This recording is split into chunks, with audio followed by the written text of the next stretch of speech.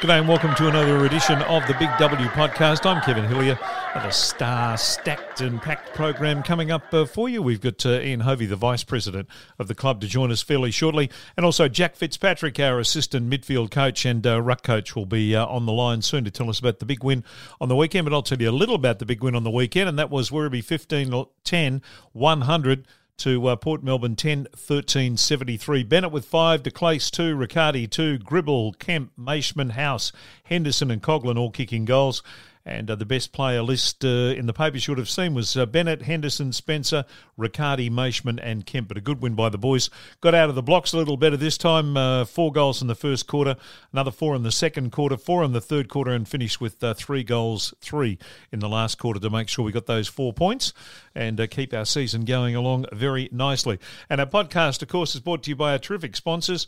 That's the Australian Building Company. They are bringing you homes for unbelievable prices. Check out their 99K offer, which is on at the moment for first home buyers, and it is a really good time to buy. And you can check out their display village. That's at New Haven Display Village in Tarneet.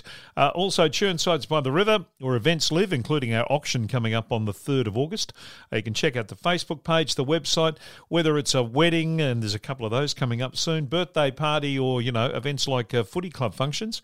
Just give the office a call on 9741 6688, and you get all the details of what you can and can't do at Churnsides by the River.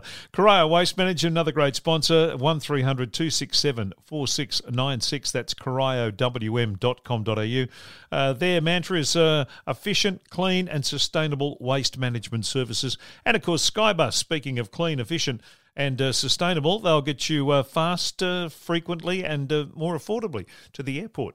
So support them. Skybus have got a particularly good offer on too for Werribee members. We've got a lot to get through in this podcast. Ian Hovey, our Vice President, joining us shortly, but let's talk about the game from the weekend with one of our coaching panel.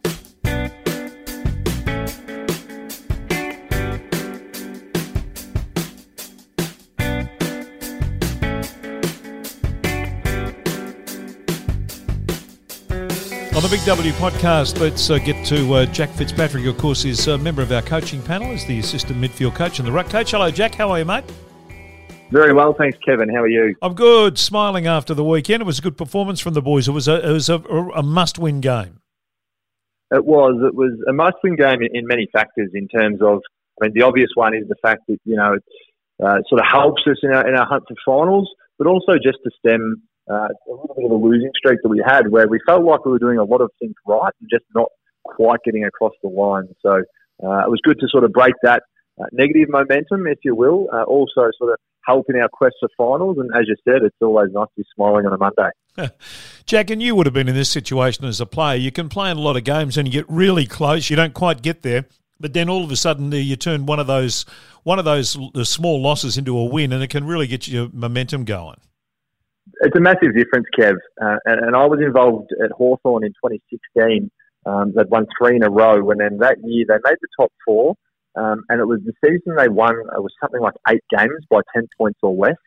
And to be honest, in quite a few of those games, Hawthorn probably didn't deserve to win, but they just kept doing things right.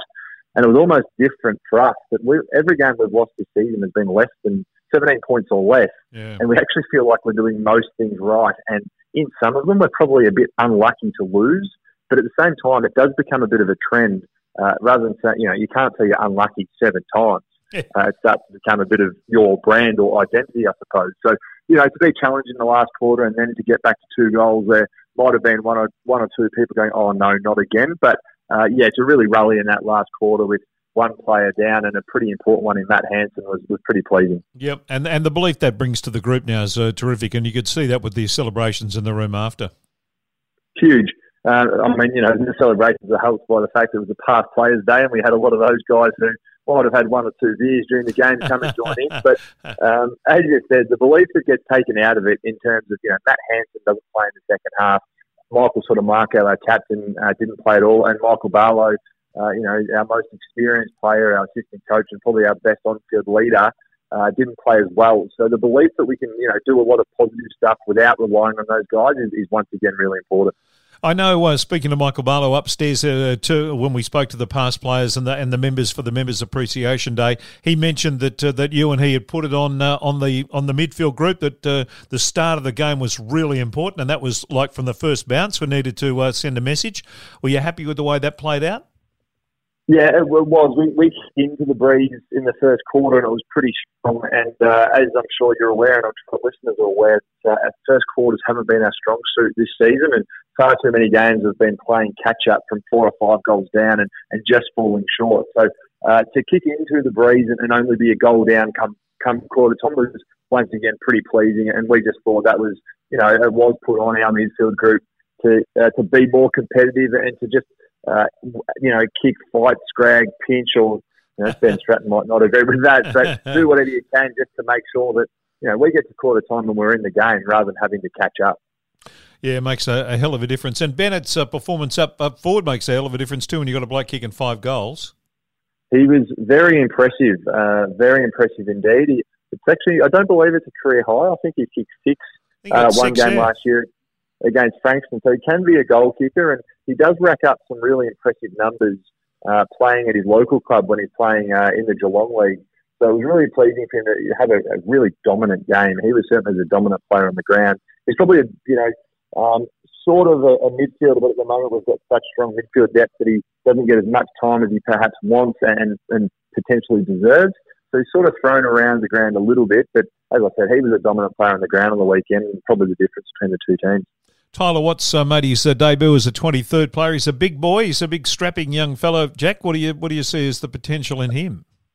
From my point of view, Kev, it's always good to have another 200-centimetre player in the team, that's for sure. If I had my way, we'd have 23 of them playing each week. But so he certainly showed a lot of positive signs. I mean, he's such an athletic and fast player, particularly for someone his size.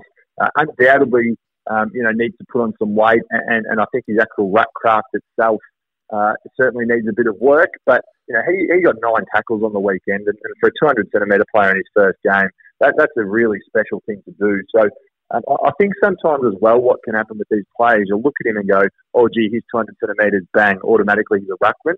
I actually see potentially him as a really positive forward type player that sort of is that second ruckman in the years coming forward, almost like and I'm certainly not saying he's going to be as good as, but almost a Justin Westhoff in terms of when he started. He was so skinny but so tall, and most people would probably look at, he should play in the ruck, but he has got those attributes. He can be a leading forward. He's got a good reach.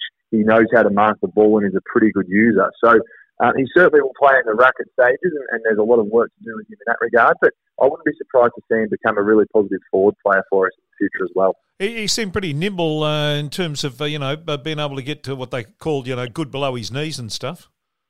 Yeah, look, he's really clean. He is really, really quick, particularly for a player of his size. So to get 9 tackles, we were absolutely delighted. Again, there's certainly some improvement to come from him in his ruck craft once he gets bigger and stronger physically. But at the same time, we don't want him to get too big because I think his athleticism is certainly his best attribute. And look, that's I guess the beauty of the 23rd player rule is that he gets a taste. Yeah, absolutely. For him to come from playing under 18 footy last year, to be on our list and continually improving by training with the guys week in, week out. Darcy Bennett has played a couple of games. He's, a 200-plus centimetre player, and Tyler Watts is just a little bit younger, but he's another 200-centimetre player. So, moving forward for us, that can only be a positive. Absolutely, and a few of them got a bit of a run in the Young Guns game that was on beforehand, which was good news too. Hey, another big week. Every week's a big week, but this week another chance to maybe notch up another win with Frankston at home. 100%, Kev, and I think the next 2 games we've got Frankston and Coburg, and they're really dangerous games in that on paper everyone would probably look at that and go, "Oh, Werribee will win that, tick it off, move on." We've played both teams before this year. Both teams are certainly going better than their win-loss suggests, and they deserve a lot of respect. Much like us, they're standalone teams. They're fighting, for a bit of pride. And as I said, their win-loss record probably doesn't show how well they've been going. They've been really competitive in games and probably just letting themselves down in patches, not dissimilar to us in the last 3 to 4 weeks where we just weren't quite getting the win. So, as I said, a lot of people might look at this one and just pencil in a win for us and move on, but that's not the case, and we'll certainly be showing them the respect they deserve. Good on you, Jack. Appreciate your time. Thanks very much for joining us on the Big W podcast. Always good to join you, Kevin. Thanks for having me, mate.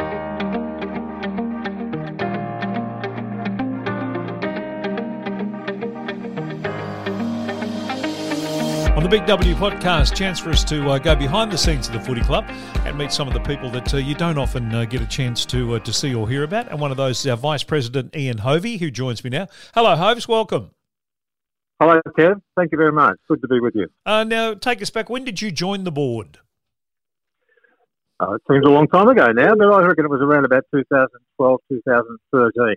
Yeah, so I think John Nicol was keen to get some new blood on the board, and he approached me, and after a bit of deliberation, I finally got there. Now, your background is in IT and is in, I guess we could say, local government with the Brimbank Council back in the day. So, in terms of your portfolio on the board these days, what's that in sort of encompass? Well, I've had a couple of different portfolios, I guess you could say, and not necessarily just me on my own, but there's a couple of others who've shared it with me. But in the past, I've been involved with the football side of things, and that's when John Lamont was the coach. I had a bit of a portfolio there, yep. But in recent times, it's been more around generating new income for the club, and also working on other things like memorabilia, and also doing some work with additional facilities for the club. As you know, we've got a new facility there, a $12 million new facility, and whilst it's a fantastic new building, it's only stage one, and we think that we need to improve our facilities throughout, continue to improve them, and like adding a new scoreboard and upgrading our lighting, having better interchange benches, and improving the surface of the ground. It's meant to be an elite sporting hub for the community, and we want it to continue to be that way. Yeah, and with everything, and we know with their own homes and whatever it is, as soon as you build it, it's already out of date, so you've got to update it. I wanted to talk to you about the memorabilia thing, because we actually last weekend gave the public and lots of us the chance to see it for the first time in all its glory, and it's not a finished job yet, but geez, it makes an enormous impact when you walk up those stairs and you look to your left-hand side and you see that fantastic honour board. Yeah, thanks, Kev. It's taken a little bit of time. As you know, that we've been in the new building around about 16, 17 months now, and until recently, it didn't really look like a football club inside, at least. And there was growing pressure, I guess, from members and supporters to put up some of our old club photos and honour boards on various walls around the building. And so we set ourselves a task, I guess, several months ago, when Mark Penaluna and I started working with council and talking to council about identifying some of the internal areas that we could add memorabilia to.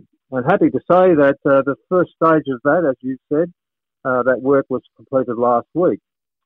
We've got the honour board up. It's a modern design. It's not like the old wooden honour boards that we had in the old building, and like most football clubs have. It's very modern. It's got the black and yellow stripes, the colours of the club, and it contains historical information about our captains, our coaches, our best and fairest, everything that is important since the club was formed in 1965. So, in addition to the honour board, we've also been working very busily in the corridor adjacent to the coaches and the officials' boxes. We've hung old photos of best and fairest winners and our legends of the club. We've also put frames up containing collage of photos from 1965, the first year of our club. And we've also got other individual award photos, including our Liston Trophy winners, such as Anthony Eames, James Podsiadley, Paul Satterley, Michael Frost and Ben Ross. They're our 5 Liston Trophy winners that we've got hung up on the wall as well. I refer to it as the Wall of Fame, Kev. And as you said, the Past Players Day last Saturday, we gave the past players and other visitors a chance to have a look at some of the stuff that we've put up, and there were some extremely positive comments about that. So we're heading in the right direction, but there's still a fair bit of work to do. Yeah, well, as you mentioned, it's a work in progress all the way through, which is it's the way footy clubs should be and the way they are, and we're adding to that history each and every time. I mean, we've only got that one cup in that in the cabinet in terms of a premiership cup, so we want to add to that at some stage soon too. Well, absolutely. On that Wall of Fame, as I referred to before, we've got a section basically that relates to our premiership team photos, and there's only 5 team photos there. And only one of those is a seniors premiership team, and the others are reserves and one under-19 one, I think. And so we need to build on that. Obviously, that's something that's up to the players and the coaches, but hopefully we will add many, many more team photos to that particular section of the memorabilia, and hopefully it won't be too long before that happens. We have some other plans, Kev, in place, stage 2, 3 and all that sort of thing.